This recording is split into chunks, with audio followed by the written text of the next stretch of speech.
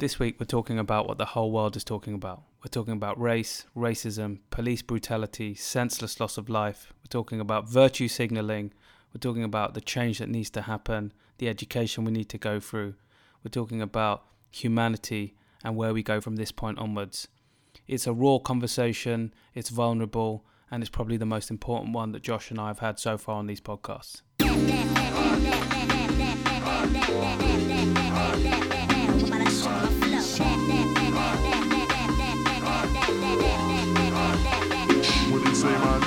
This is 115 Miles with Josh Connolly and Hassan Kaya. Living exactly 115 miles apart, our lives could not have been more different growing up, yet we find ourselves today as really good friends with many similar outlooks and perspectives.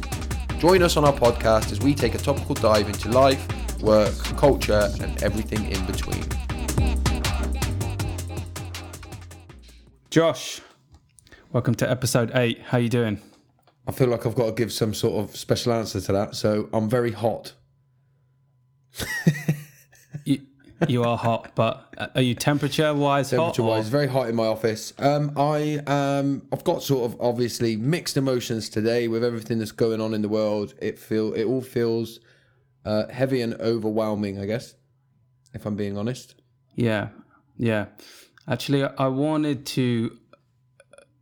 into how you're doing, but I want to ask, how are you feeling? How am I feeling? I'm feeling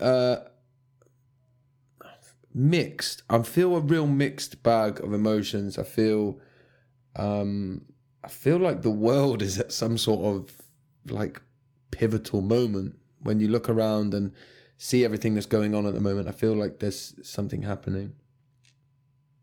I don't know if that kind of summarizes very well how I feel, but I feel like it's difficult to describe how I feel at the moment.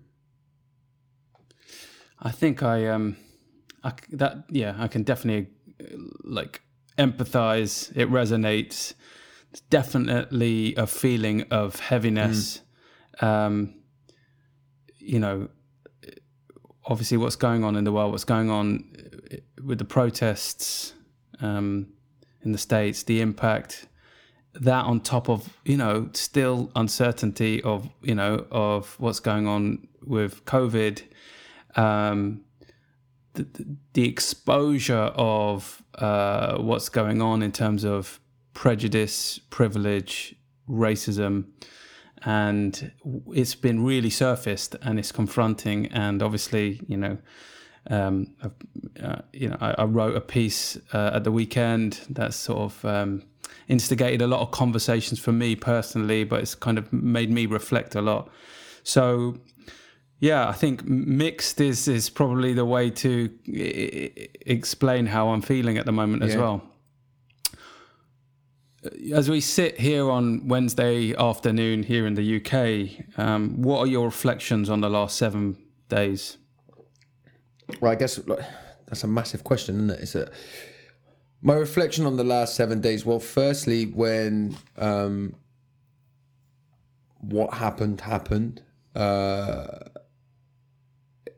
it was obviously, because it has to be shared across socials, right? But then when you see it, it's very hard viewing. Let's just say it. What happened was George Floyd was murdered. Yeah. Why do you think I'm avoiding saying it? Seeing George Floyd brutally murdered in the way that he was, and for it to be caught on camera in the way that it was awful. And the outrage that has followed, I've learned so much, by the way. I've learned so much in the last week about my privilege, about how racism plays out and I thought I was clued up, and I've learned that I'm not in the last week. I've learned that I'm not at all. And so I think there's huge benefit that's going to come out of the conversations that are being had and the platform that is created. And And on top of all that, there's a sense in me of like real, and I'm just talking from my own personal experience because, that's where we're at the moment. That's like, I'm very fearful and nervous and frightened around the whole situation of even having an input on it. Which is obviously, part of the narrative of what I wrote, which was feeling like what can I contribute? What should I contribute? What can I add? And I think even as a person of color, where do I sit in all of this? As an Asian man, what's my perspective? How do I contribute? So, but I realized that a lot of that was my own fear and my own worry about perception, and it's more important than that. You and I both have an opinion. We're not shy to kind of say what's on our mind. We have a community, we have a network. It's a travesty if we don't do anything about it. It's a travesty if we don't use that for good. And it's not that we'll be able to do things by ourselves. We have to kind of join in. We have to kind of work with other people. But a part of that is exposing our ignorance. And some of it is stuff we didn't know we didn't know.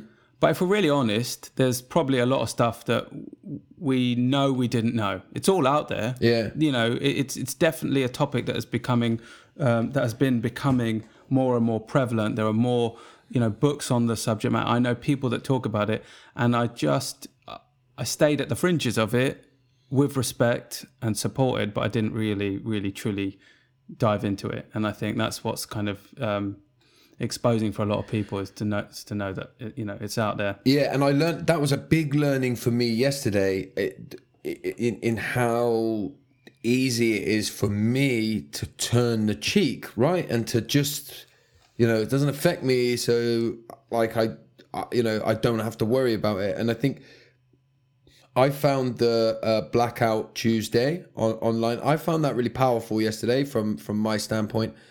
It became a little bit confusing by the end of the day across social media, by the way, because initially it was sort of everybody was doing it, and then there was like a big rise in towards the back end of the day of everyone saying you shouldn't do it.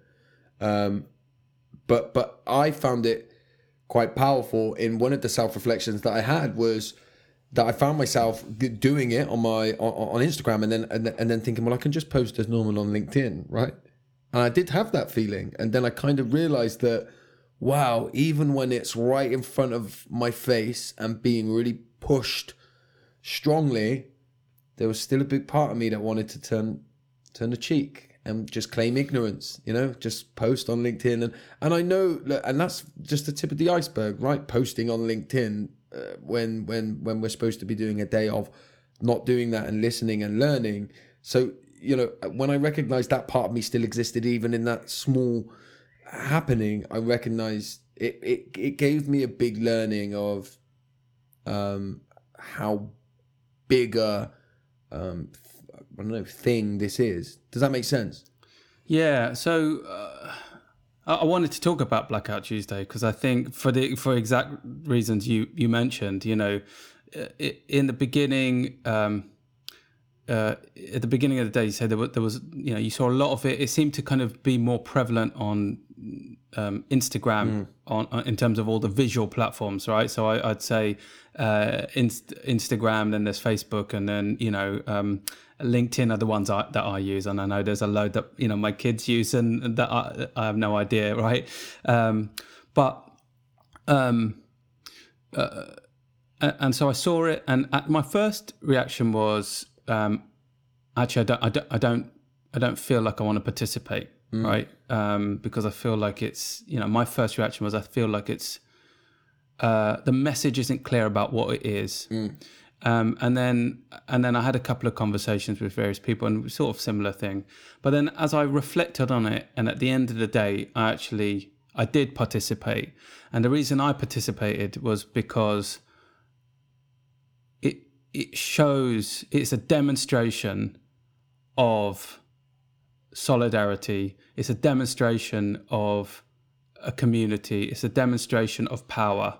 That it's a demonstration of taking back something that seemingly is owned and managed by kind of algorithms and systems, right? And so I thought that was the reason. And then obviously there's a lot of commentary, rightly, that says, well,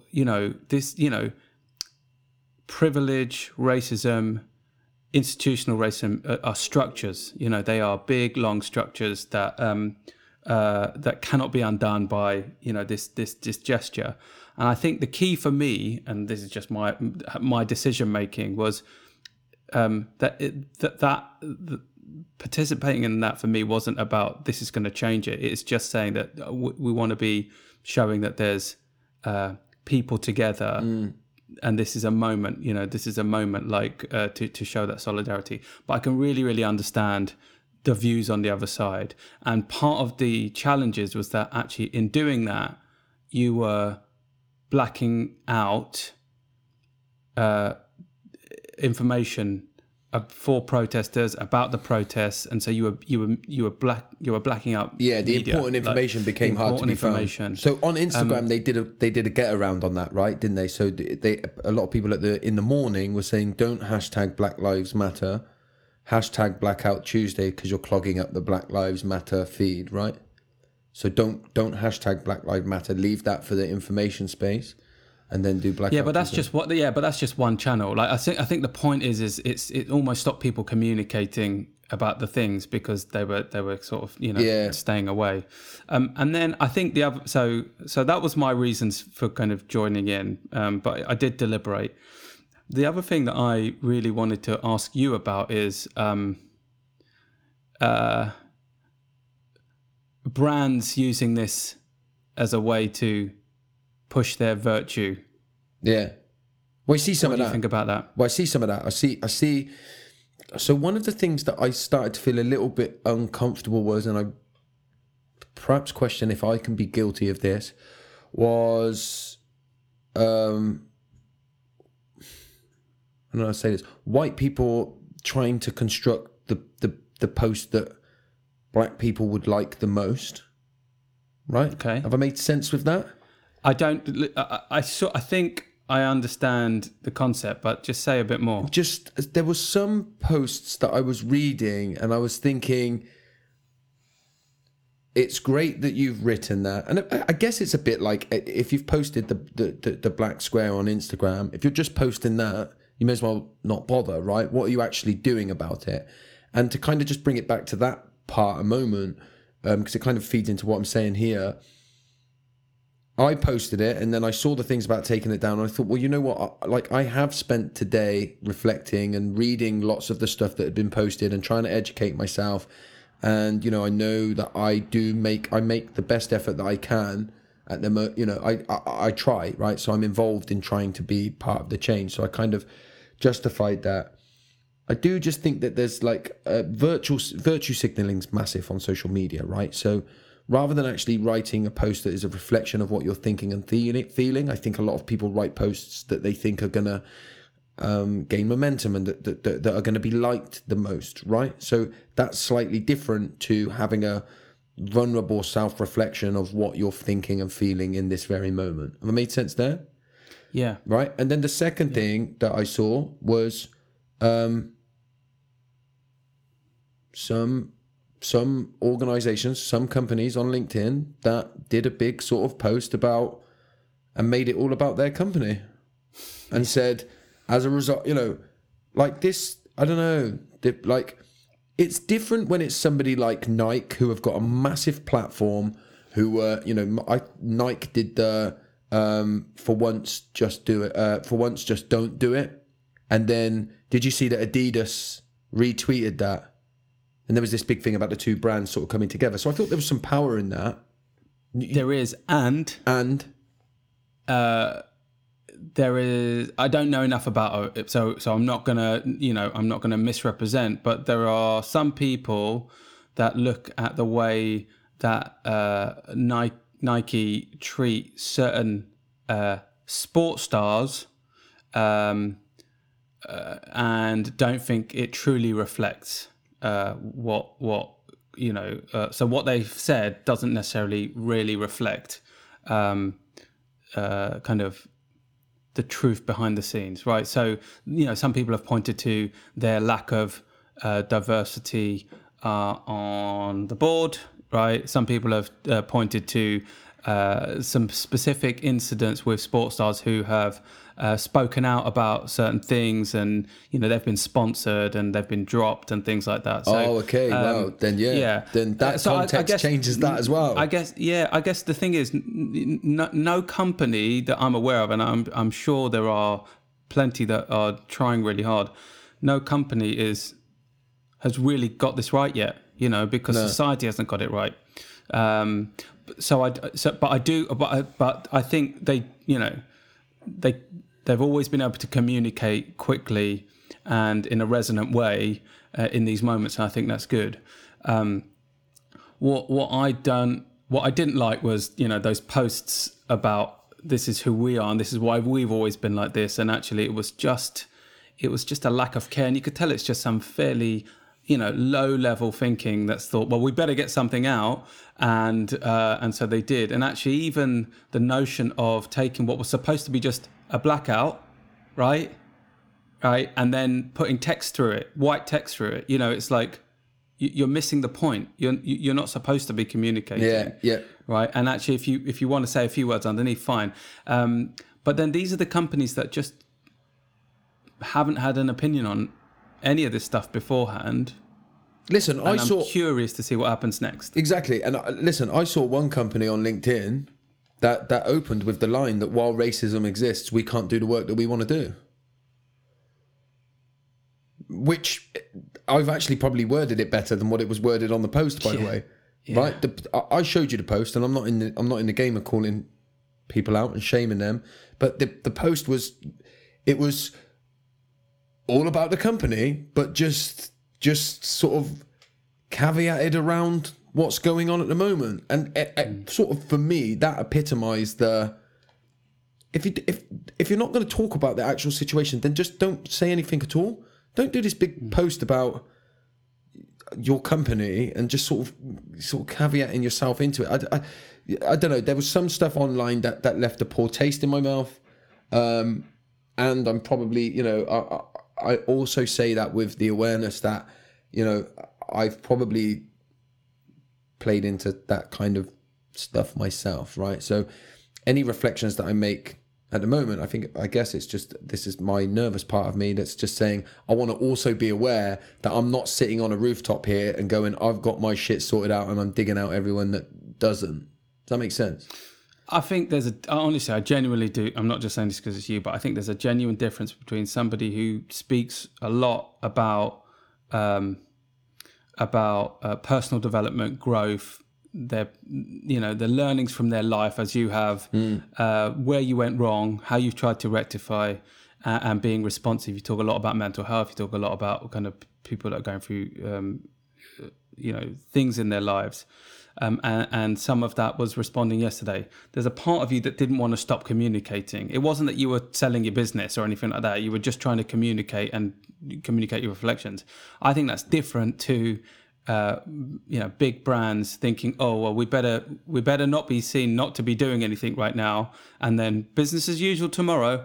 So I think, as I've talked about in the previous podcast, where we talk about mental health Awareness Week, what happens on day +1? Yeah. So what's happening from today onwards? What's happening in a week's time?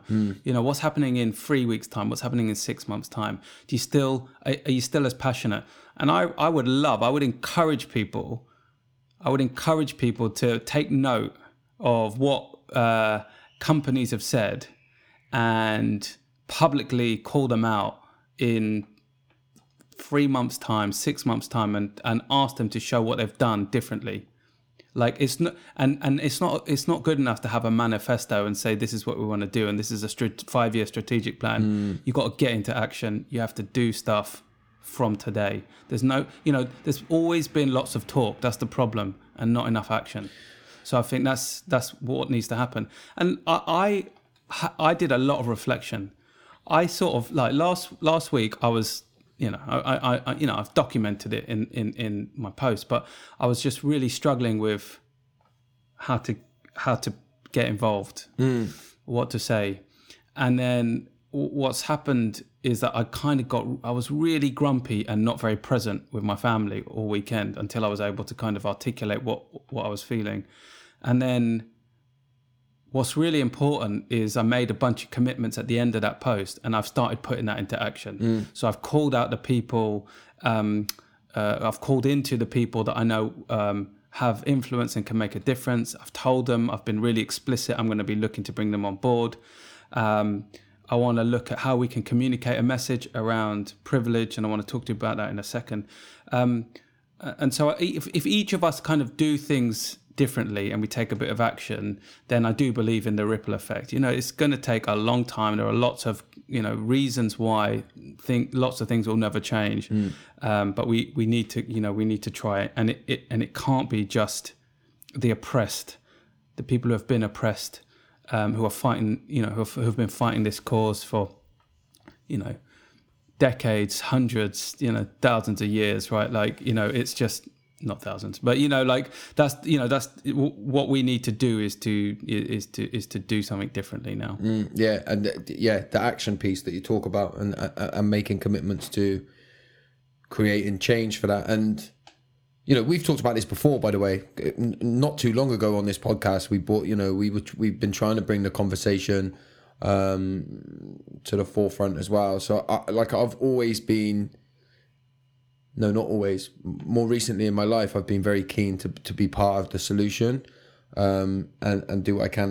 And I do think that I've woken up to even like good, well-meaning people can be, really far off the mark with what this issue is here. Yeah. And so there needs to really be a willingness from those people to admit they're wrong. And I think that's probably what white people find the hardest is to start to make that change. They have to admit that they've got it wrong forever. And I think that's where the defensiveness comes, and the lack of want to do that self-reflection, because it's uncomfortable, and they don't want. It's very easy to turn your cheek and not have to deal with the uncomfortableness of it all. Yeah, while the victims of this can't do that, and so they face it every single day, and that moves into the conversation of privilege, doesn't it, and what that means. So on privilege, and I think this is a moment to say there's a lot we don't know, right? Yeah. And we have to learn, but what is your understanding of white privilege? Yeah. And my understanding of white privilege as I know it today is that being white, I'm trying to put this as simply as I can, being white gives me a head start over people that aren't white, right? Certainly in the society that I live in. It's not about saying that I'm automatically going to have a better life. So some of the conversations, not this week, but in the past that I've had when I talk about my white privilege, is people go, you want to come and see my life, mate? You think I've had a privileged life, yeah? So someone like me says, I grew up with an alcoholic father. They split up when I was young. I see all that. And you think I'm privileged just because I'm white? So there's that lack of understanding there in it. And so white privilege, I want to try and answer your question. White privilege to me, in short, is that kind of, I have a head start. I have a certain amount of privilege just because of the color of my skin. Yeah. That's it, and I think what is really hard for people to understand is actually how deep rooted this is, how far back it goes, how deeply woven into society it is, so that it's just invisible, right? So, and that's why the majority don't get to see it, and they don't really think about it. and because it's just so deeply woven into fabric, right? But actually, it is something that is really complex, and I'm not going to try and kind of explain what it is, because I'm still learning myself. But it is a connection of the fact that your starting points have always been different, right? The starting points have always been different. That's the first thing. And then what happens is if you have all of the things like education and university and health and job opportunities afforded to you before, in terms of your head start, you're always playing catch up. And then if you're playing catch up, you're always going to be perpetually in kind of, caught in a class situation, and you're going to be caught in a lack of opportunity situation. And then what you've got is the perpetual problem, and it becomes a self-fulfilling prophecy. You then have, and then you have kind of overt and explicit, and then you have underlying and implicit, and anything from not being able to break free of certain neighborhoods, always being caught in kind of the similar trap where you don't feel like you've got opportunities. The kind of the ratio of being able to get to university, from if you're a white person versus if you're not, it is much higher. Doors being opened, membership to clubs, it goes on and on and on. But and so where you get is, if you look and it feels unattainable and unreachable because it actually is, then what happens is you turn back into what you know, and you think, and that's going to be something that just kind of goes round and round and round. For example, let me ask you a question.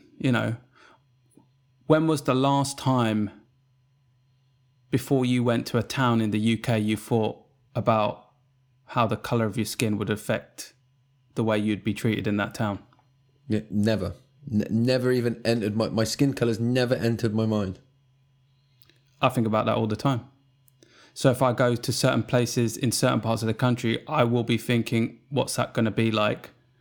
Because I've got a mixed family, and what's that going to be like? When I was younger, I'd be like, am I going to be safe, right? If I go to this place, when you sit in a pub, do you feel like you're the odd one out? No. Ever? I mean, maybe you do now a little bit for different reasons because you're not having a drink, but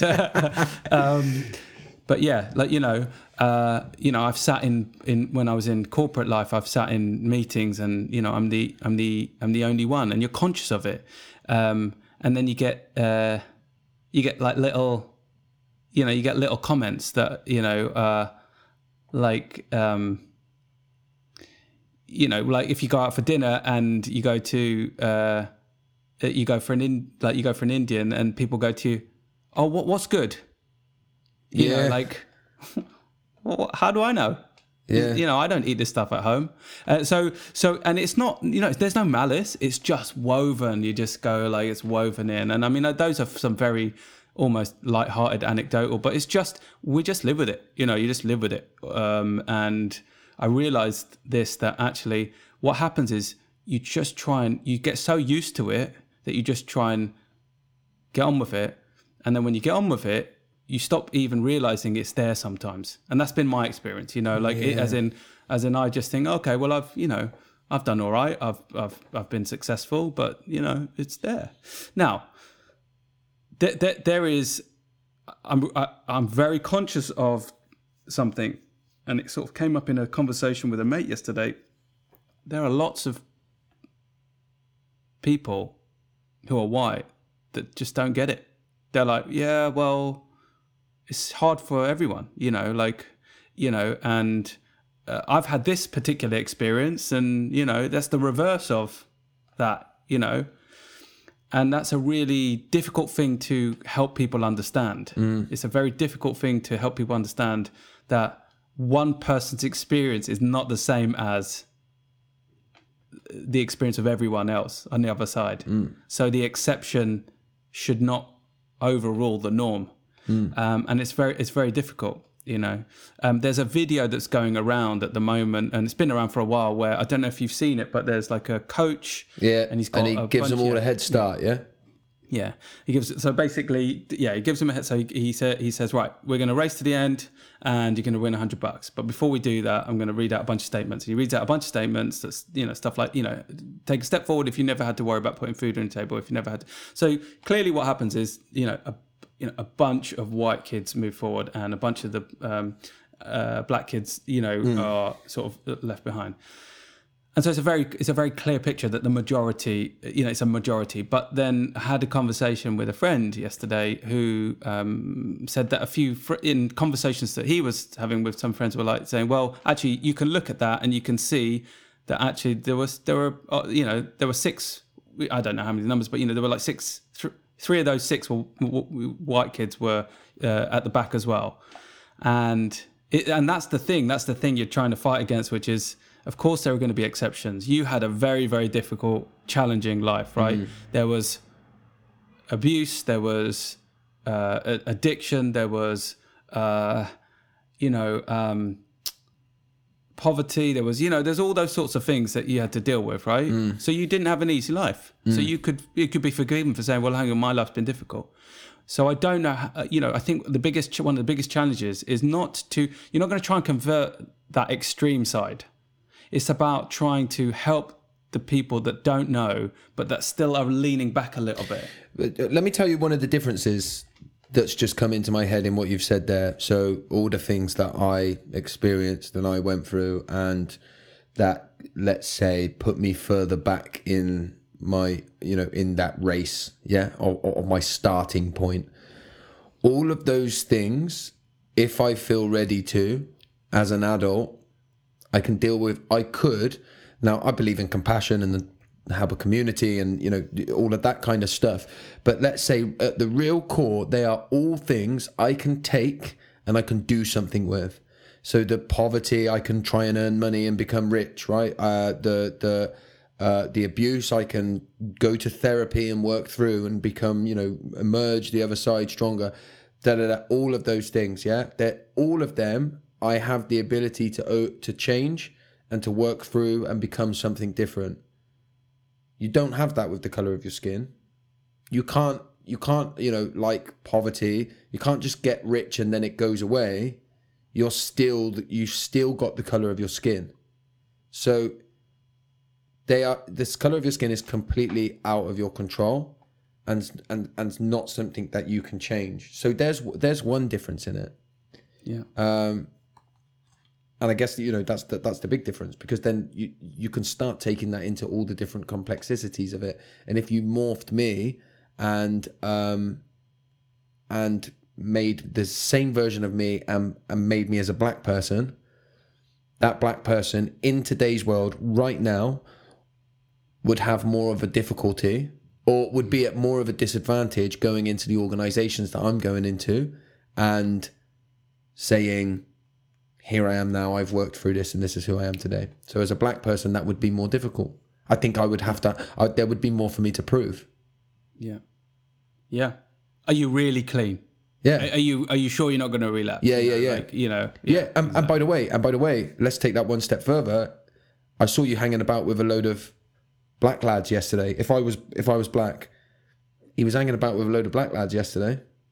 Right? Yeah. I'll be straight with you. There's a lot of people in art that either consciously or subconsciously, that would be a red flag. Mm. Nobody would say to me as a white man, saw you hanging about with a load of white people though. Right? Yeah. And that's not even that extreme. And as I say it sounds sickening. It sounds sickening that somebody would say you're hanging about with a load of black lads, right? Mm. But you don't have to scratch the surface to see that going on in our world, by the way. Yeah. And the reason I wanted to talk about it is because I think you could approach the argument like, well, you're wrong, and then what happens is I think people get their defenses up, and I think it's important to help people understand why this is real, and help them see what's in front of them, and that has to be done through conversation, through bringing people in. And they have to do the work as well. Don't get me wrong. I mean, it's not about spoon feeding like that, but I think that there has to be a space to have a conversation about it. The other thing that I came across yesterday was the notion that children are the adultification of black children, black boys in particular, actually. Right. And the notion of being that you look at a 10-year-old black boy differently than you do look at a 10-year-old white boy. So let's give an example. Like if a 10-year-old white boy is running around, he's mischievous, he might be like boisterous, he might like bump into somebody. You just kind of you say, oh, he's got high energy, all that sort of stuff, right? I don't want to oversimplify it, but then the way that particularly in America the system looks at 10-year-old boys who are black is very different. They start to kind of adultify them, right? So there's aggression there. There's you're treated differently. If you might be looked at as a menace or a threat, or and it's just a really a significant truth that they are just pulled into the system of being viewed as an adult much earlier than their white counterparts. What do you think of that?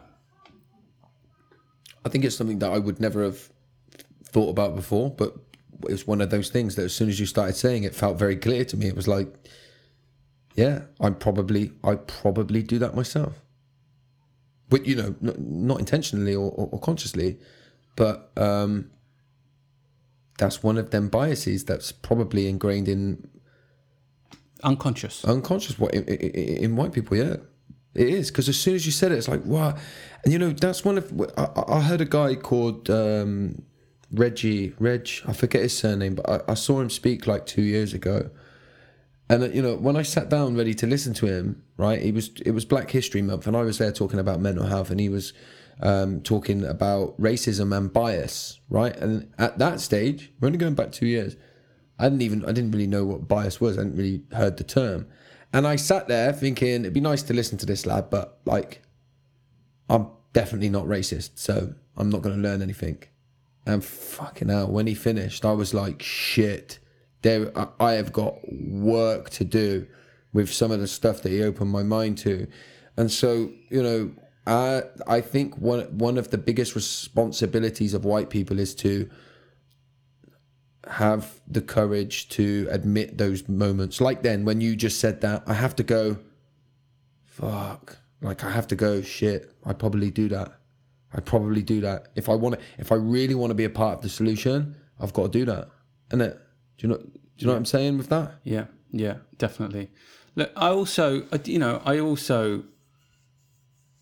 genuinely, I have to believe this because this is just who I am in the world, but I just genuinely believe that the majority of people in the world are good people, good-hearted, kind, well-meaning, good-natured. I'm hoping that whatever's happening in the world is causing people to sit up and realize, should it have happened much sooner? Yes, for sure. But it's happening now. And it's about making sure that the conversations happen. And before you get to solution, you need to have understanding. And understanding means having conversations. It's about pushing people to go on their own journey, because you can't suddenly become the providers of all the information that's out there. But then being ready to have conversations and being ready to answer things that that aren't clear, if they've gone on their own journey, if there's like a thing that's a lack of clarity or a lack of understanding. So I think that's really important that we kind of we do that. And I think between us, we've got this platform, and we've got the work that we do, and then on top of that, I'm gonna keep us talking about this. And crucially, it's about doing things differently as well, just to help make a difference. And why do I care so much is a sort of a question that was sort of posed to me, not in an aggressive way. It was just like, and I think obvious reasons, I realize that I've been kind of living through some of this myself, because of the color of my skin. But actually, it's about the future for my children and all children. It's about what future gets created. And if we look back on this moment and we go, we didn't take this moment where the whole world is paying attention to it. If we don't do something about it now, then you've kind of missed a big opportunity to drive change. It's it's going to take time, and actually, there's so much that won't be changed, for generations. But you got to start, and that's why I feel really passionately about it. Yeah, no, and listen, I stand with you on that, and it's that why. I guess I'll pose myself the same question, right? Why do I care so much about it?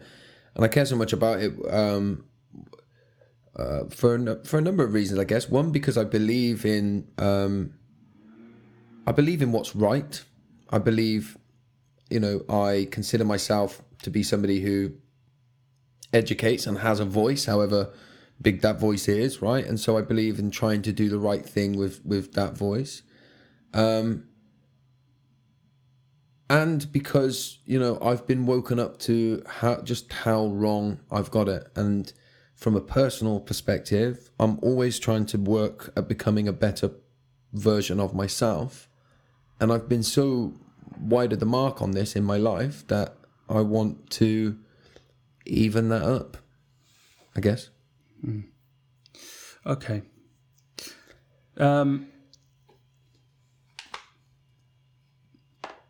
8 minutes 46 seconds. Right. What does that mean to you? 8 minutes 46 seconds. Should it mean something to me then? Well, I mean, not necessarily, but that was how long George was pleading for his life. Wow. Under the knee of that police officer. Wow. He was known as Gentle Giant. Yeah, I read that. Yeah. 6'6", former sort of all-star football player, went to the state championships, Texan, family man, had a job, but basically, in the lockdown, lost it, just trying like everyone else. He was alleged to have used the counterfeit 20 to buy some cigarettes. Yeah. And he was, by all accounts, I've read what I've read, but,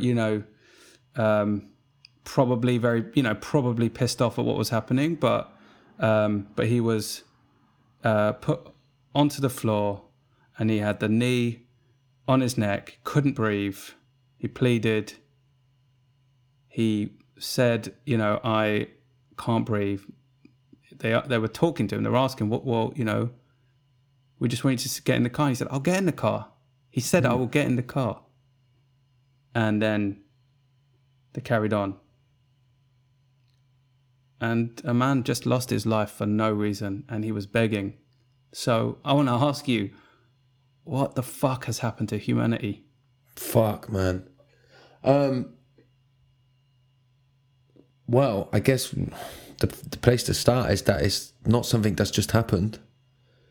It's not that's not a new phenomenon, is it? Right? It's not. And that's the problem. Is that it's not new. This isn't a new isolated incident, right? That kind of epitomizes where we've been heading as a society in the way that we've allowed this to happen. This has been allowed to happen. It's a failing, and it has to change. And that's why we're committed to doing what we do. There was part of me that was thinking I don't want to talk about this because I don't know what to fucking say, right? But this is more about saying, well, I got to do something, right? I got to try and be part of the solution, however that looks. And some of the things that you're starting to see that's been born out of it, I hope, like you say, this is the moment. This is the moment in history. How the fuck do we want to be remembered, by the way? How do we want to be remembered as a society? Because at the moment, we're going to be remembered as like the fucking asshole of history. Yeah? And so what do we want to do with this? And I've seen, you're seeing that uprising, and I hope that it happens. Yeah, I'm just, I guess, yeah, it's not new. And, as I think Will Smith said, it's not new. It's just getting filmed now. Yeah. And that's the truth. And actually thankfully that, that it is being documented, because before that it was just easily plausible deniability. So at least that's kind of driving something. And I say thankfully, not because, it should be, I'm not thankful it's happening. I'm just, of course, I'm glad that it's going to be leading to outcomes. But I guess 8 minutes, 46 seconds, that's a long time. It's a long time to be hearing somebody die under your knee. Like, clearly that guy was an evil bastard, right? To do that. But what could have been going through his mind when that was going on? And what wires are missing, And I think he's just one of many that exist out there, right? And so, yeah, look, I mean, I know that this is this is a somber episode, right? And we are usually generally very optimistic and upbeat. And I do feel optimistic about humanity, right? I do feel optimistic about what is possible, and that's why we do what we do. But we have to really understand what we're working with and where we have to start from. And so I think we understand that, that there are, places in society that there's just that are unreachable, right? So we can either try and go and convert and fix those, or we lean in to kind of the headwind and go with momentum and the positive force to drive change. So as Michelle Obama said when she used to get bashed by the Republicans, I may have mentioned this on our podcast before, but when they go low, we go high. So actually, I think that says to me, let's deal with the highest common denominator, not the lowest common denominator. Let's not try and fix those laggards, the unfixables. Let's work with the people who can drive the change. But it was really powerful, it's a super powerful, I even thought about being silent for 8 minutes and 46 seconds on this podcast. And given that we only do an hour, that would have been very impactful. But I think it's more important for us to be talking and moving the conversation on. Yeah, 100%. Gentle giant. What a shame. What a waste of life. So we normally do reasons to be cheerful at the end of each of our shows, and it just doesn't feel right. No. This week. There are small glimmers of reasons to be optimistic, but cheerful this week, I'm not feeling very cheery. So I guess my question would be two parts, right? And what's one thing you're going to do differently as a result of our conversation now? Yeah? And I realize I'm putting you on the spot. And, one thing you're hopeful for? One thing that I'm going to do differently as a result of this conversation and everything that's come out of it is commit to listening and educating myself, right, more and more, and challenge myself to be part of the solution, not part of the problem. So that's what I hope to do differently. And what was the second question? What are you hopeful for As a result of what's going on in the world right now, what are you hopeful for? And I'm hopeful that this is the beginning of change. I'm hopeful for people like yourself. I'm hopeful that this is the beginning to move towards one day somebody like you doesn't have to sit in a pub and be worried about what their skin color means. Somebody like you doesn't have to worry when they're going to a certain part of the country whether their skin color is going to come into play. I think we've got a long way to go to get there, but I hope this is the real beginning of a surge towards that rather than a distant dream. Cool. So what I'm gonna do as a result of this is, firstly I'm gonna start. I've got a big list of things I want to, start to educate myself with, but I'm gonna start reading a couple of the books that keep showing up as kind of a space for education. Secondly, it's not a surprise to anyone that that regularly listens to us that race is something we talk about a fair bit, and I was conscious, and you and I have talked about how much we bring that into the space, and my commitment is we'll bring it in as much as we need to, and we may lose some people as a result of it, but we will gain a bunch of others as well. So it's just to say that we're not afraid to have the conversations that commitment to not being afraid to have the conversations that we need to. And then what I'm hopeful for,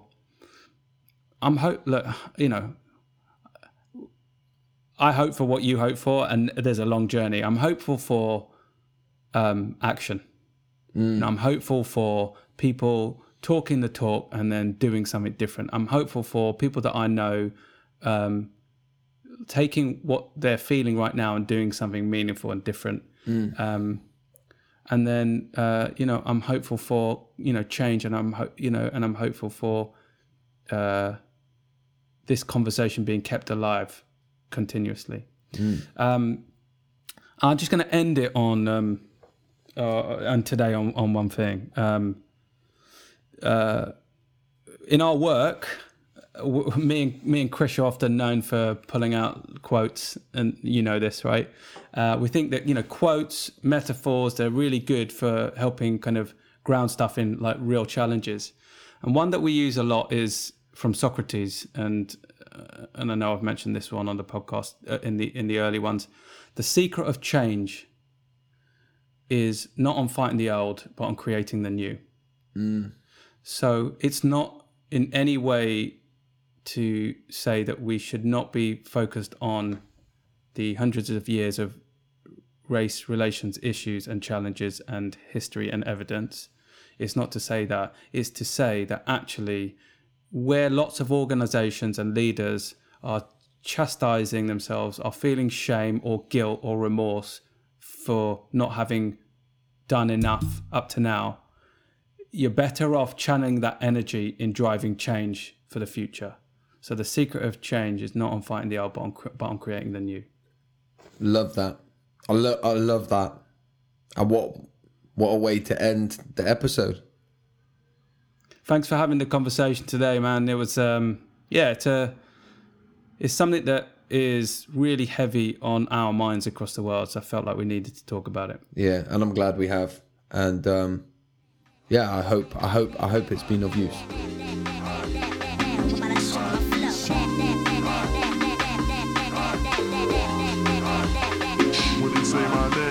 Thanks again for listening to 115 Miles with Josh Connolly and Hassan Kaya.